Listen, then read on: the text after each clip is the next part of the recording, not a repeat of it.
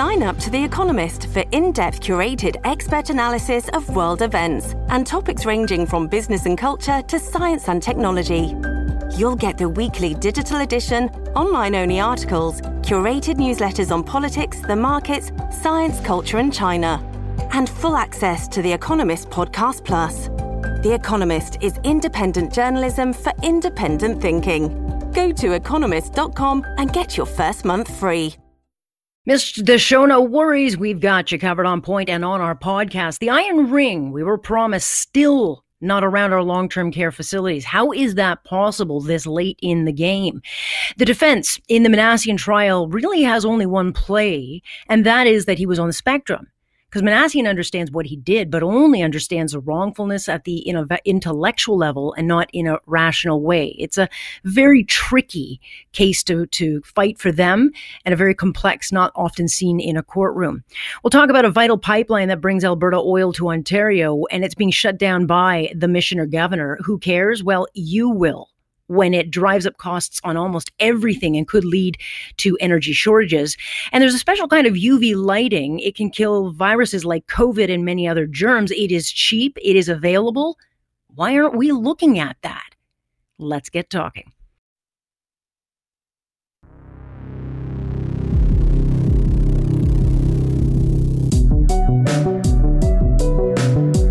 What's your point? You just don't ever get the point. Am I getting through to you? That's the point. You understand. There is a point. That point where enough is enough. Here's Alex Pearson on Global News Radio. I'm listening. We see cases growing across the country, and it's alarming, Mr. Speaker, and Canadians have every right to be concerned. We also know there's a light at the end of the tunnel, Mr. Speaker. Canada has procured more doses of vaccine per capita than any other country in the world. And, Mr. Speaker, that light at the end of the tunnel should give us all hope. Yeah, so we have no rapid testing. We've lost control of the virus. Lockdowns are crushing businesses. But yes, at least we have hope. That's what we're going to do. We're going to just hope. Not a guarantee that a vaccine's on the way, but hope. And then who gets it first? Certainly it should be Canadians, no? Hello there. Alex Pearson with you on this Monday, November 16th. And what a weekend it was. Boy, it blew on by real fast. Faster than that wind. But I woke up this morning. I said, where did that weekend go? And it was one of full gales of November. Very galish this weekend. And I spent 2 hours on Saturday raking leaves. And that's where I'm happiest, because I wasn't talking and I wasn't thinking about COVID. I was just there with my raking leaves that are all now back on my property. So I'm not sure why I did it, but that's what I do in my spare time. Anything not to talk about or think about COVID.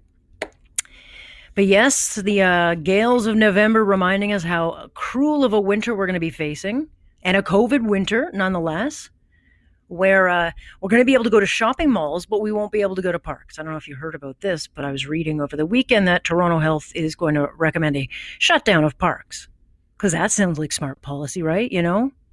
They don't want us socializing in parks at a distance, but, you know, get on a TTZ vehicle if you have to get to work. That makes sense. Not a done deal yet, but there's absolutely no data to suggest we are seeing outbreaks in parks. And this is one of the very few outlets that doesn't cost parents money. It's one of the very few outlets that kids have left to keep normal in their lives, you know, and burn off steam while keeping parents somewhat sane. So if anyone at Toronto Health is listening and thinks that that's a good idea, it is not. It wasn't a good idea the first time around, but it's an even dumber idea now. But, you know, it's hearing about that kind of stuff that people are like just not buying in, because that is stupid policy. It makes no sense, and it goes after the very, very wrong people. Because we know who to go after. I mean, there are so many people who just don't care about the rules. We've heard about it all day in the news. You know, they don't listen to the politicians pleading. And they go out, bedam the consequences. You've got those who either went to Diwali celebrations of the weekend in Peel Region. You had a guy who decided to have 100 friends in a rager in a storage unit. Who goes to a party in a storage unit? Is this like a new thing that I don't know about? That sounds like the most awful idea ever. Like, where's the bathroom? What if a fire starts? Is there an escape route? I mean, honestly, it sounds like the craziest party ever, but nonetheless, they're doing that. Or the teens in London who had a kegger for 100 of their closest friends in London. They just don't care. They do not care. They don't care that businesses are being shut down because of them. They don't care the consequences. They don't care if they spread the thing. And so that's why, Premier Ford went off on it today. On the weekend, I thought there was like 4th of July happening up in north of Etobicoke. I was up by my office and I'm seeing fireworks going all over there. God bless you. Have fun. But guys, you got to have fun within your own family and your own household. And so that was disturbing. Slightly. So yeah, a few fines were handed out, but I don't think people care about that either because they're not tough enough. So a lot of people look at it and say, I guess I'll take my chances of getting caught, because they hear the politicians plead on one hand, don't go out. And then on the other hand, they say, well, enforcement isn't really being enforced. So shock of all shocks that hundreds go out and celebrate and do whatever the heck they want. And I think that is what makes, where we find ourselves so incredibly frustrating because we should not be here. And part of that is because those in charge aren't taking charge. We get 20 different messages every single day. Everyone's got a different opinion. The balance is impossible to find. And then you got a lot of people who just say, to hell with it. I'm just going to do what I got to do because I don't care. And I guess it won't be till we see the carnage of it, the economic carnage, that they'll say, oh, I didn't realize. But let us talk about the exciting news that we get to wake up to on a Monday. I think it's every Monday now we get this good vaccine news. It kind of takes us into the week in a positive note. And then the weeks close on a very dour note. But nonetheless, we'll take it. It is Moderna. You've been hearing about this in the day. It's even better than Pfizer because you don't have to store it at subarctic temperatures. And it's also a creation of a Toronto-born and raised molecular biologist. Here's a guy who walked away from his job at Harvard when he was a whole 50 years old because he said it didn't define him. He wanted to do other stuff. He wanted to be a hockey dad to his kids. And he developed this little company called Moderna back, I think, in 2010. And he said no one really understood what it was that he was doing. But nonetheless, he stepped away from all of that, sat on the board. And now what he does is he enjoys the life of cottage country, being a hockey dad to his kids, and now watching his stock of Moderna go through the roof. And good on him. Good on him. But we've only got access to 6 million doses of this one. And it's a 2-dose vaccine. So really, we're talking 3 million doses. And so the question, and we're going to start to see this ethical debate, is who gets it? Who gets the vaccine? Assuming, of course, that either of the vaccines that we've actually heard about actually get to market. Does it, go to frontline workers? Does it go to essential workers? And if so, who's essential? I think a lot of people say, yeah, well, I'm essential. I get it. Does it go to the oldest? Does it go to the most vulnerable?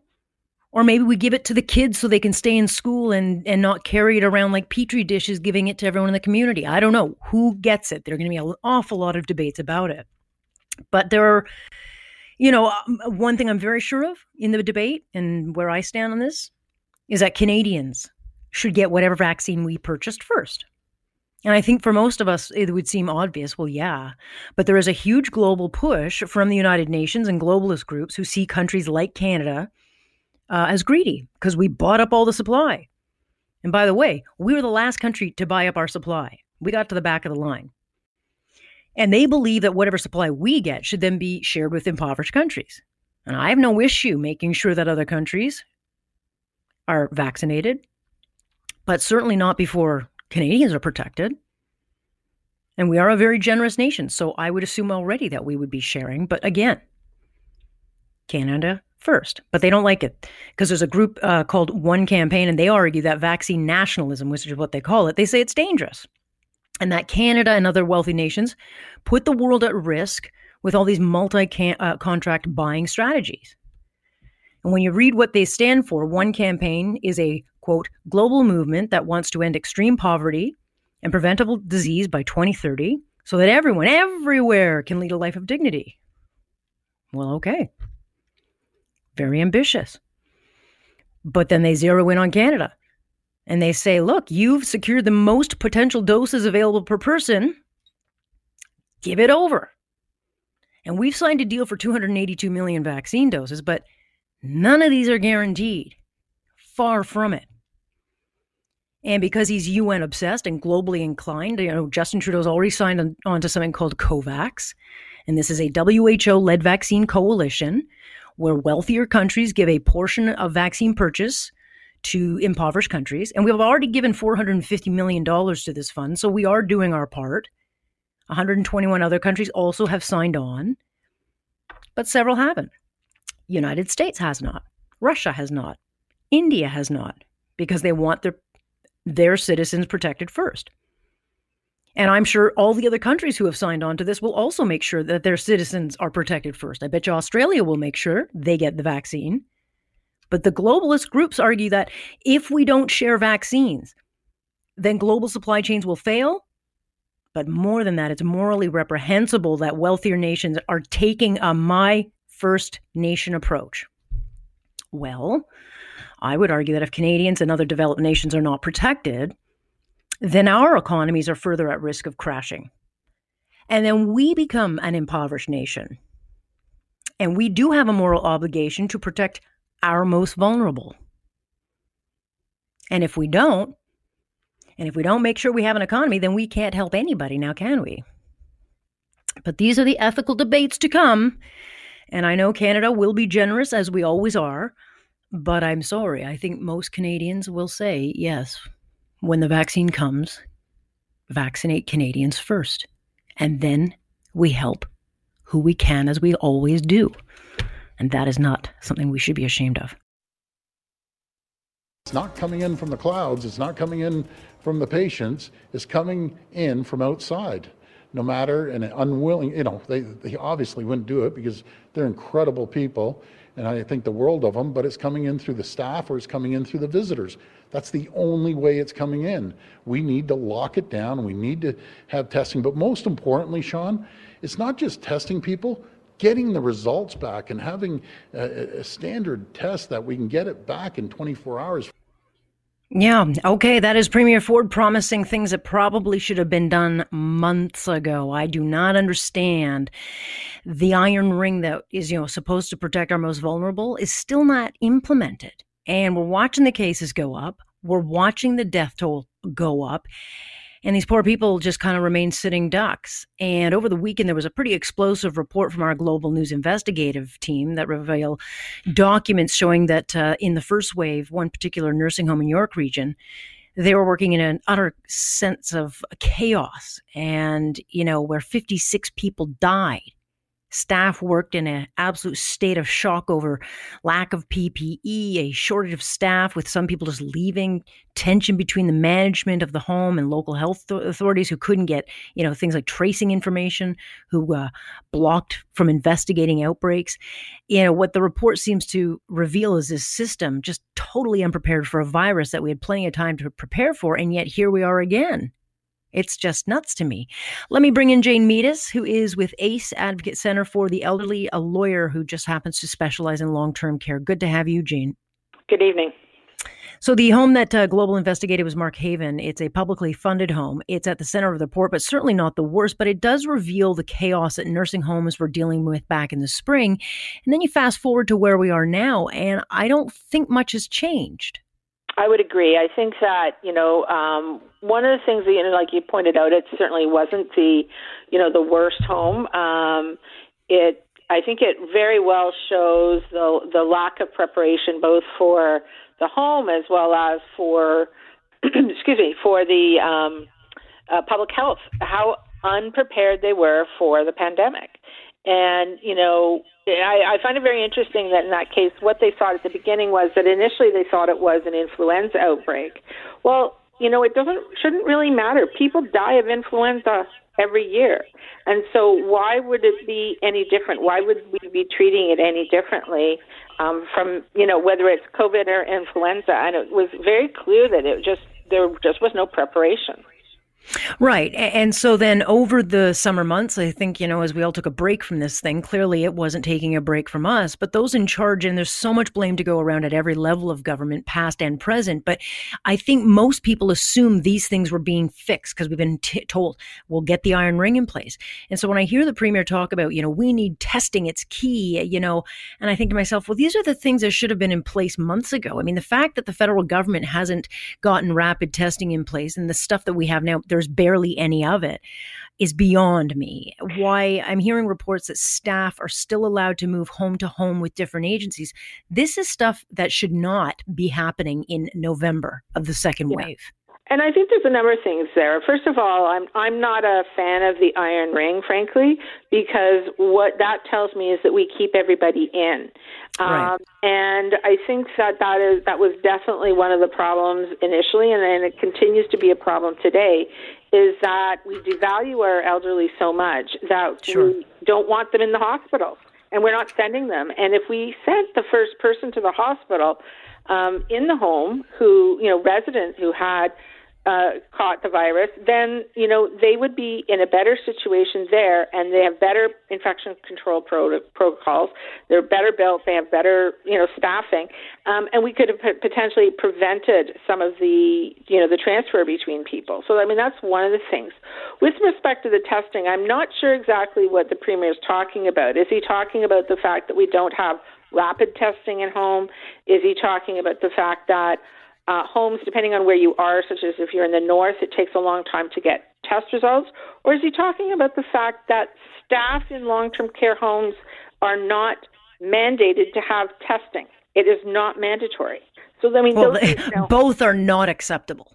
Exactly. And with respect to the staffing, I think the problem with the staffing and the going from home to home is that in a case like the case that you saw at Markhaven, when you have just people just not showing up and people going home in the middle of shifts, and if you only have one or two people, then you have to rely on agency staff. Right. And so you're hiring people who are going in from home to home, and that is a problem. And I'm not sure how you fix it if people just abandon ship. You have to put somebody in from somewhere, and that's a big problem. It is. And so here we are in the middle of a second wave that's said and warned to be worse than the first. And I would think it's almost impossible to press the reset button now. But again, are we looking at a complete repeat of what we saw in the spring, if not worse? I suspect that we might be, because we're still hearing issues. Part of the problem is around the testing. Absolutely, staff not being tested at all. In some, they could refuse is basically the issue, and the issue around PPE, and I still get calls from families and residents who are in homes and saying that, the staff still complain that things are locked away, or that they're still being rationed, or that staff come in the room not properly gowned, not properly, covered up. And so if you can't fix that, and these homes should have been doing this for years. Like I said, they've had influenza and everything. Like why is it all of a sudden this has become an issue? This should have been something that they were able to do on the drop of a dime as soon as something came up in their home. Just quickly before I let you go, because there's obviously so much we can talk about and we'll continue to talk about, but you have to advocate for your loved ones. It's one mistake that I didn't do enough for my stepdad. Had I fought harder for him and spoken up more instead of trying to be polite, he wouldn't have died the way he did. But what would you be telling parents who have loved ones in homes? I would be telling people who have loved ones in homes that they really do have to keep those lines of communication open. I think that definitely get essential caregivers in there. Every person is entitled to have two people assigned as an essential caregiver. And if you don't live in town, you can appoint, your family member, or if you're the substitute, you can appoint somebody else. It doesn't have to be you. And I think it's the eyes and ears that are important. Clearly. Jane, we'll have you on again to continue talking about this, but I appreciate your time on this. Thanks for having me. It is absolutely crucial to speak for those who can't speak for themselves. And again, it's going to be an ongoing issue, but certainly they've got to get their crap together. This is just not acceptable. It wasn't the first time, certainly not the second time. At Evernorth Health Services, we believe costs shouldn't get in the way of life-changing care, and we're doing everything in our power to make it possible. Behavioral health solutions that also keep your projections at their best? It's possible. Pharmacy benefits that benefit your bottom line? It's possible. Complex specialty care that cares about your ROI? It's possible. Because we're already doing it. All while saving businesses billions. That's Wonder made possible. Learn more at evernorth.com/wonder. Well, the Alek Minassian trial continues. The Crown, of course, handing its case off to the defense because at the end of the day, this was an agreed statement of facts. So that makes the Crown's case very, very short. It's pretty much agreed upon. And Minassian's father was on the stand, who gave us, I think, some interesting insight about his son and that fateful day where he drove him to where he would end up picking up the van that was used to kill 10 and injure 16. He thought his son was meeting a friend. I mean, he was excited about a job he'd be starting the following week. And then he only learned of what his son did when he was pulled over by a police officer that day and told it was to do with a car rental that had been linked to his father's address. And he was told to go to the Richmond Hill police because they wanted to talk to him. And then hours after that interview, that's when Alek Minassian's father understood through Google searches, where he started to see footage of his son being arrested by police, that he kind of went into the state of shock and just utter confusion, because the son he knew was gentle, and he'd never seen a history of violence other than maybe temper tantrums as a child. He said he felt like on that day he had been struck by lightning twice on a sunny day. So the challenge, and there are many for the defense, is that the agreed statement of facts leaves no question that Minassian killed and maimed these people. What is at dispute is his state of mind. Is he not criminally responsible because of his state of mind? I mean, the defense admitted today he's not a psychopath, not a narcissist, and he's not antisocial. So the only diagnosis they have is based on the fact that he's on the spectrum for autism. And most autistic people are not violent in any way and are victims of violence themselves. I want to bring Lorne Honigman into this conversation. He, of course, is our Global News radio legal expert. And I sent you this very early on, Lorne, because I thought, gee, this is a really complex case when you kind of really dive into it, because it's a tough one for defense. Minassian's not violent. He understands what he did. He understands the wrongfulness at the intellectual level, just not in a rational way. So here they are, they're arguing, he could not have made a rational argument on whether or not to do what he did. Right. And this is going to be very complex, and for Justice Malloy, I'm sure she's going to have a lot to go through, because his lawyer set it out today, sort of opening the case, and basically set it out to say, look, this is not your typical not criminally responsible case. And what's a typical not criminally responsible case? Someone who is diagnosed as perhaps has schizophrenia, somebody like who Richard Kashkar, yeah. Right, somebody who is a psychopath, somebody who is losing touch with reality, because remember that legal test that is so important, not being able to appreciate the nature and consequences of your acts. So there's got to be that disconnect. And what his counsel said, that Mr. Minassian did not understand wrongfulness in a way that enabled him to apply that understanding in a rational way. He lacked the capacity, he said, to rationally decide whether the act was right or wrong, and couldn't make a rational decision as to whether or not to do it. But and then he went on to say, and that of course raised all the eyebrows, as we were talking this morning. The sole relevant diagnosis, he says, as you said, Alex, is autism spectrum disorder, sometimes referred to as autism. And he came right out and he said, no, he's not a psychopath. He's not narcissistic. He doesn't suffer from antisocial disorder.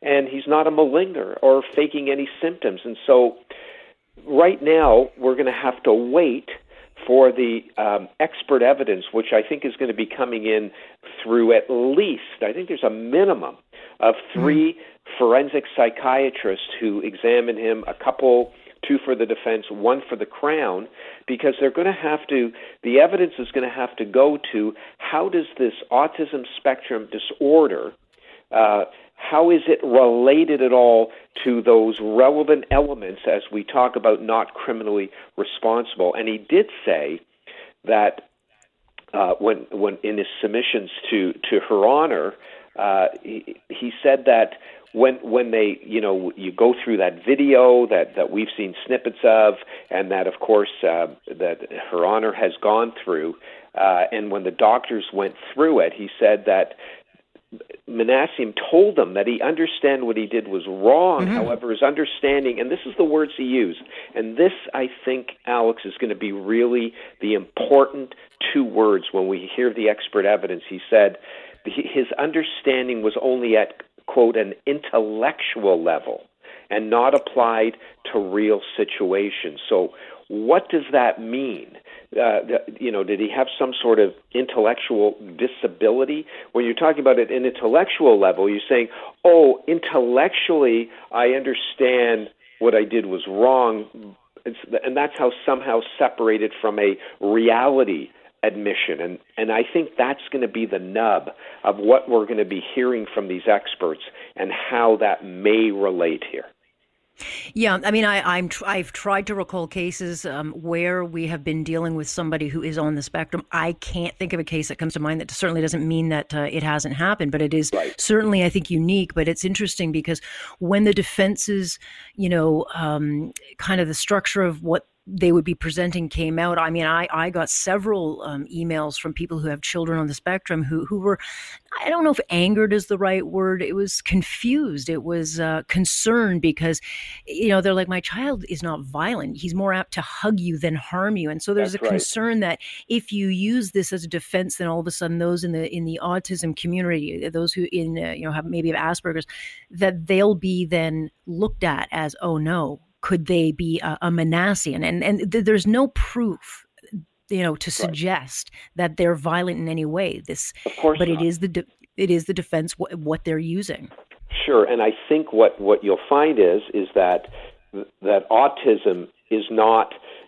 Or how would you phrase it? You'd say that somebody is not criminally responsible each and every time they commit a crime if they have autism, but sometimes autism, and that's perhaps what we're going to hear here, is that there could be times where autism would negate the key element of a crime, i.e. the mens rea, and the guilty mind, if you will, appreciating the nature and consequences of your act. So how would that be? And I think that's where the experts are going to come in. And I think, Alex, to your point, with people who are going to be somewhat taken aback by this and say, oh, wow, you're going to say now everybody who has autism is violent. Of course not. Of course not. But I think and this is where these experts are going to hopefully answer these questions through this trial, is to say, here's where potentially someone who has autism may also not be criminally responsible. And then, of course, what will be very key is you can talk about it in a very theoretical way, in a very academic way, as experts do, but at the end of the day, Alex, it'll be, did Mr. Manassian fit into that category, based on the facts and based on what the experts had seen in their own interviews with him and what they saw in that interview that he did with the police. And so I think there's a lot of questions to be answered there. I don't know what that meant this morning when his lawyer sort of outlined this for Justice Malloy, when he said that his understanding of what he did, even though he knew what he did was wrong, this understanding was only at a, quote, intellectual level and didn't apply to real situations. There was a lacking of emotional understanding because, there was no remorse ever shown. I mean, he understood and he said, this is what I did. So he's very intellectual about it, but he's never apologized. Right. And his father was asked about his involvement with Incel. He had no idea. I mean, this is all coming at him like he doesn't know this person on the stand to be his son. But then you wonder, okay, did his autism put him in a vulnerable position where he could be coerced by someone in the incel community to do something wrong because he didn't maybe have the emotional, skill set or development to understand that what he would have been doing was wrong? And that's an excellent question, and I'm sure that will be a question that the experts, when they testify, will go to. Interesting, a lot of interesting things his father said today. One very fascinating thing to me is that he said that he displayed no empathy to others. He never saw his son cry, even as a child. And again, I don't know what that means, if that means anything, again, in light of that. We keep remembering where the arrows are going, not criminally responsible. I mean, he could have all sorts of symptoms that may or may not be relevant, but they'll only be relevant at the end of the day if it points to, for Justice Malloy, evidence to show that on that day, when he did what he did not really appreciate the nature and consequences of what he was doing. And that's going to be very interesting to hear the experts. And by the way, and this, of course, as you know, Alex, you've covered so many trials as well. You understand that sometimes you get into the battle of the experts.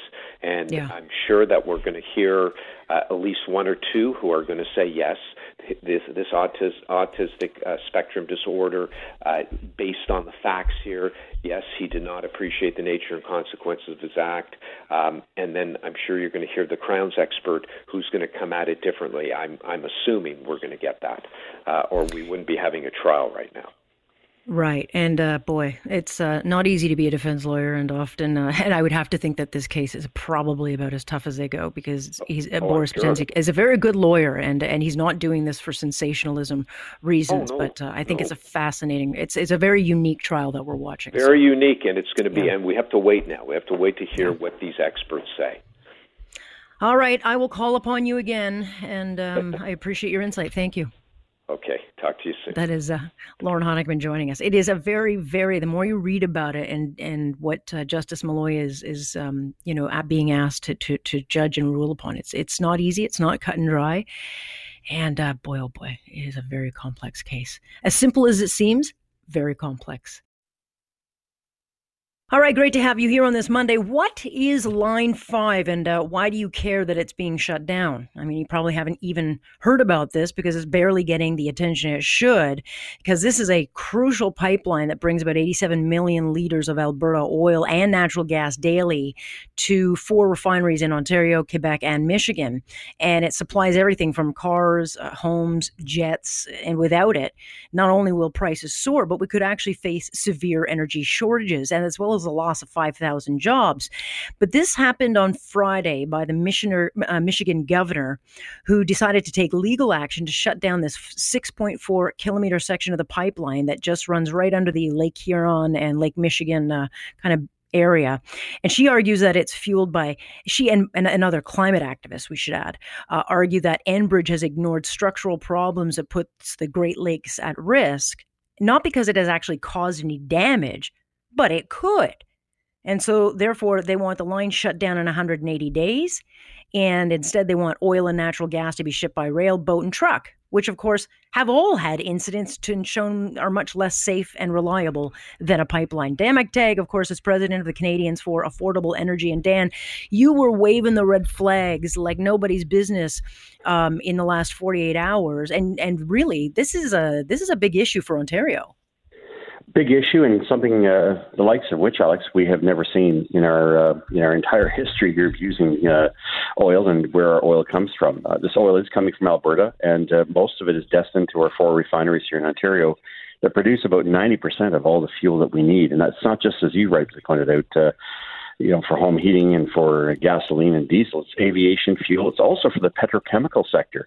That industry alone is worth tens of billions of dollars to the Ontario and Canadian economy. And so someone turning around saying we're going to shut off a pipeline because we're worried about the possibility of something happening down the road is a little bit like saying, I don't want to go out today because I might slip on a banana peel and break my nose.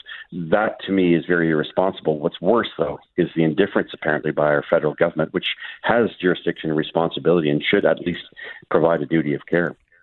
Yeah, certainly the Ontario government, Greg Rickford has, already spoken up about this, and I'm sure that the Ford government will be pushing back on this. But I mean, people wonder what a Biden government would mean to Canada, and I mean, within days of I think him even being kind of announced the winner, this kind of stunt is being pulled, and I don't know if it has any bearing on the decision or what prompted this, or how long the fight has been going on.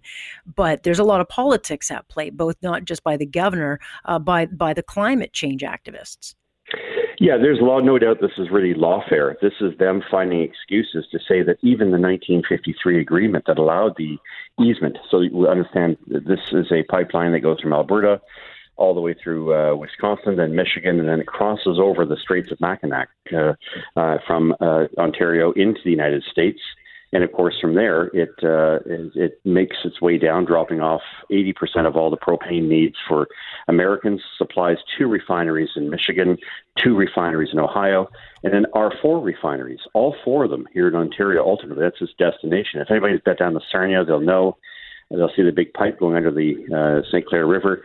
That is really what this is about. This is really cutting off a major, if you call it the proverbial, carotid artery that you need to survive as a province. Anybody who thinks that is something that we can walk away from and maybe build a few windmills and have electric cars or scooters or whatever the heck we think we're going to be getting in the next 177 days is really Technicolor, and it demonstrates the extent to which this green agenda, once they're given a bit of power, are prepared to wreak absolute havoc on our way of life. And unfortunately, my bigger concern isn't that it's going to do damage. It's that so many people here in Ontario, especially here in the GTA, are absolutely oblivious to what's going on, including our media to a large extent. And I thank you for covering this, because save and except the odd commentary from comments from colleagues of mine at other places we've worked, there has been very little in the way of focusing on the damages it's going to do, not just shortages, but of course, I would anticipate at least a 15 cent a litre increase for gasoline, 20 for diesel,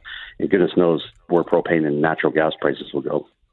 Yeah, and we've already seen what can happen. We saw it during the rail strike, which, believe it or not, happened this year. I mean, among everything else, of what happens when energy is stopped from moving. We had that rail strike, and of course, Quebec was 2-3 days away from being out of propane.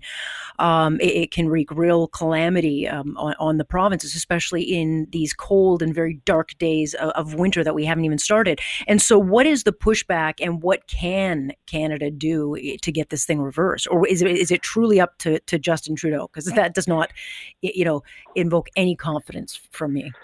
Well, no, and it doesn't in me either, nor anyone else. I think it should not. This is the guy that killed the Energy East pipeline. Why is that important? Because that Energy East pipeline already exists. It's a natural gas pipeline. It stops in Ontario. Had these guys not done their little woke walk and decided to destroy this particular pipeline, it's conceivable that within the next year we would have had it running anyways. As it turns out, there is no alternative. The American 4 refineries that I pointed out, 2 in Michigan, 2 in Ohio, will be competing with a much more level playing field than Canadians to acquire additional supply from current pipelines. The Americans have been building pipelines like crazy. They don't have this moronical sort of approach. But look, the federal government had a point where it could have made and done the responsible thing and allowed at least part of the Energy East pipeline to be built ultimately to New Brunswick, chose not to, and now we've really pinned ourselves into a corner. So for that reason alone, I don't put confidence in them. What I am most disturbed about, though, is we're going to be waiting on a Michigan court to be able to determine the fate of Ontarians. And I got to tell you, Alex, if this thing gets closed on May 13th, so a little bit after the winter months, and the Americans are able to find their supplies, what are we going to do when 80% of the fuel we need isn't available? And we can't bring it in from Saudi Arabia because we don't have pipelines that carry it that far. So we are in real serious trouble here.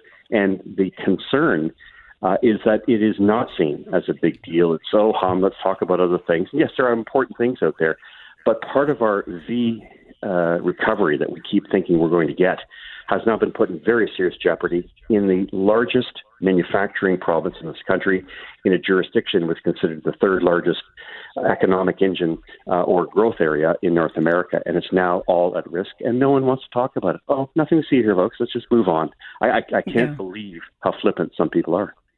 Well, of course, it's not until you run out of fuel or you run out of money that you start saying, well, wait, what happened? But of course, as you say, it'll be way too late by then. But, if this is the kind of thing that they're already canceling, I mean, Keystone XL, which Biden actually campaigned on canceling, that to me is just already a dead thing. Yep.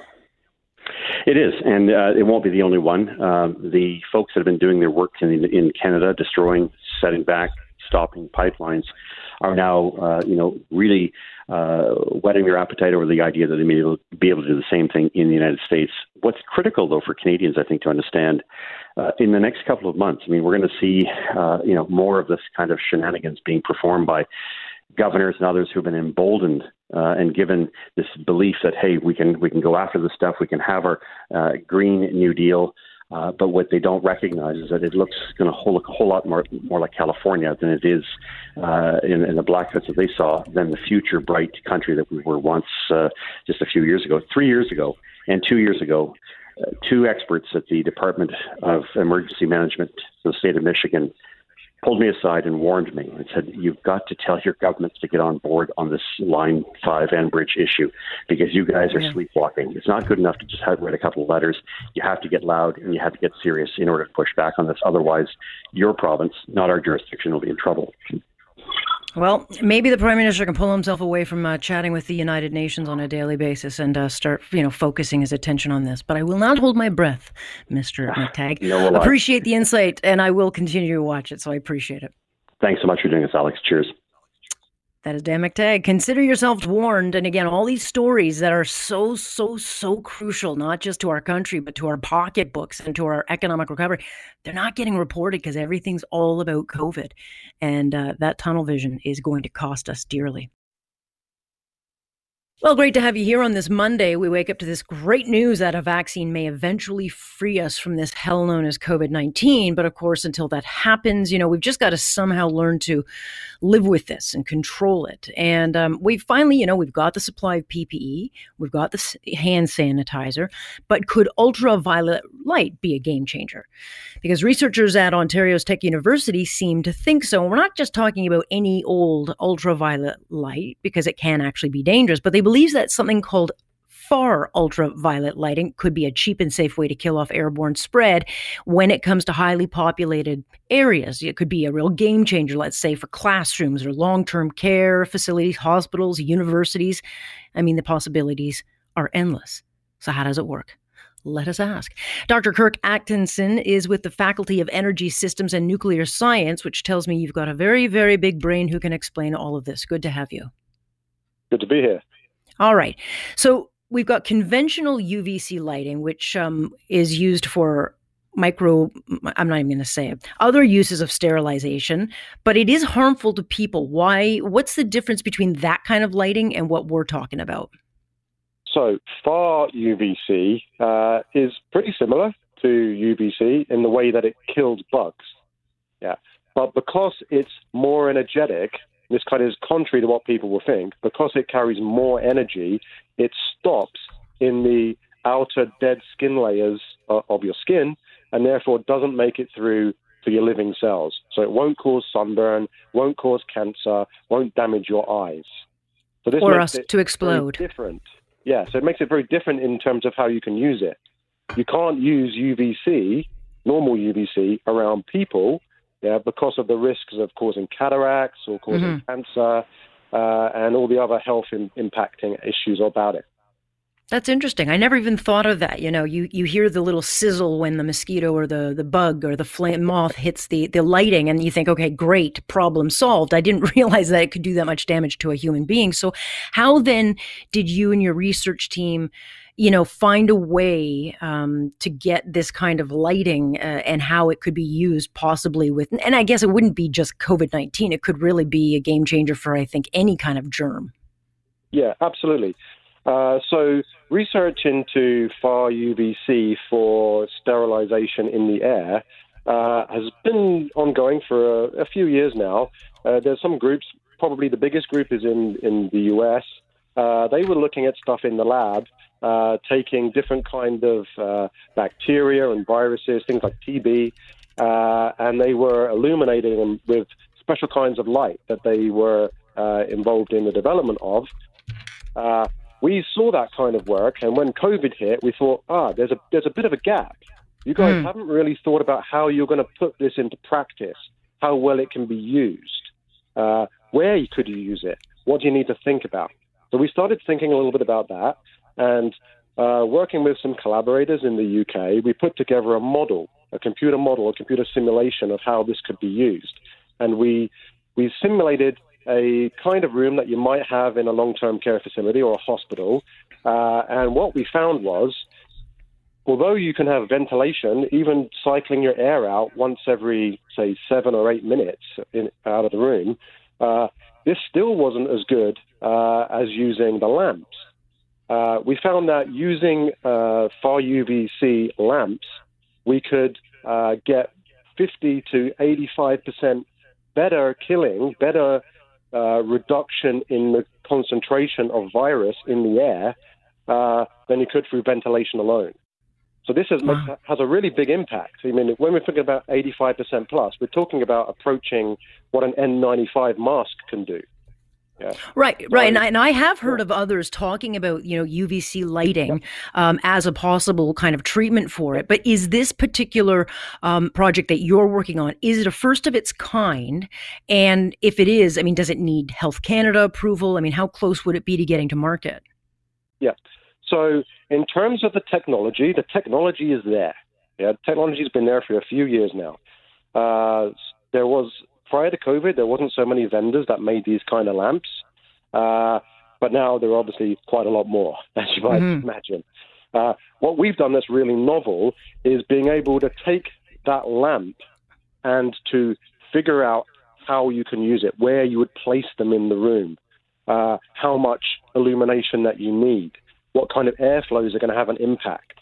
So we're taking it from the lab into the sort of proper practical understanding for the first time.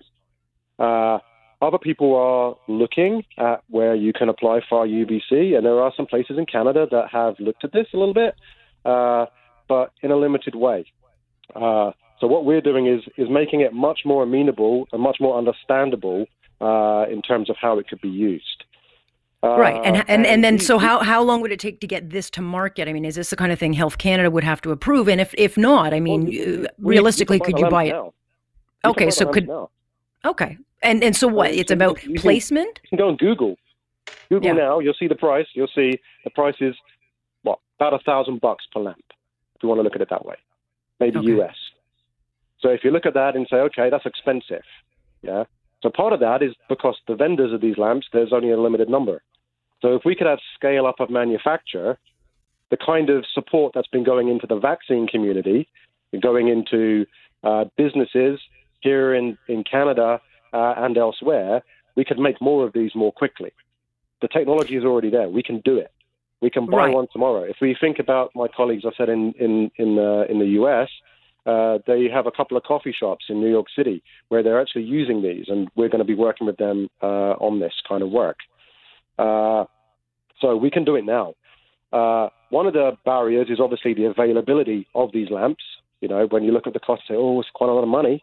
But when you think about how much devastation COVID is causing to our economy, when you think about that you can't have the restaurants opening, you can't have the theaters opening, people don't travel on transit as much, let alone air travel. You start thinking about the context of that cost versus the cost even now, and it's not so bad. Right. Even let me step in there because I'm going to run out of time. But I mean, even if just as a secondary or a third kind of measure to kind of, kill everything off, it still has a lot of benefit. I think my question, and a lot of others would say, is why isn't this being looked at then by governments and by, school boards or hospitals if in fact it offers, that extra barrier of safety? Well, I asked the same question.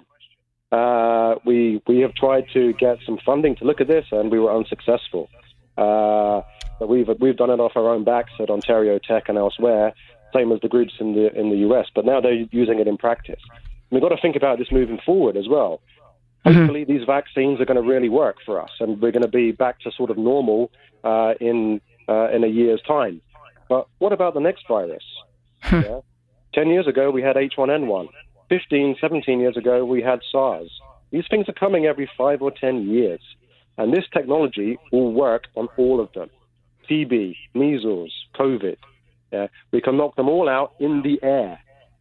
Before they're not to mention the basic flu season, if it can reduce and ease the pressure in places like long-term cares or daycares or the germ vectors of our society. Well, I mean, look, I think it sounds fascinating. Curious to see where, if anywhere, it goes. But of course, it comes down to getting the ear of the right people. So we'll stay in touch, Doctor, and see if it catches on with anybody. Brilliant. Thanks. Appreciate your time on this. Thank you very much. No problem. Anytime. That's Dr. Kirk Atkinson with Energy Systems and Nuclear Science over at Ontario's Tech University. So we've got technology available. I don't know if it's being looked at, but we have heard of this before. And certainly if it's there, I think it would be worth looking into. Certainly if you can reduce any kind of germs that keeps people out of hospitals, keeps the spread of anything, anywhere. But I guess we'll see if someone listens to the information.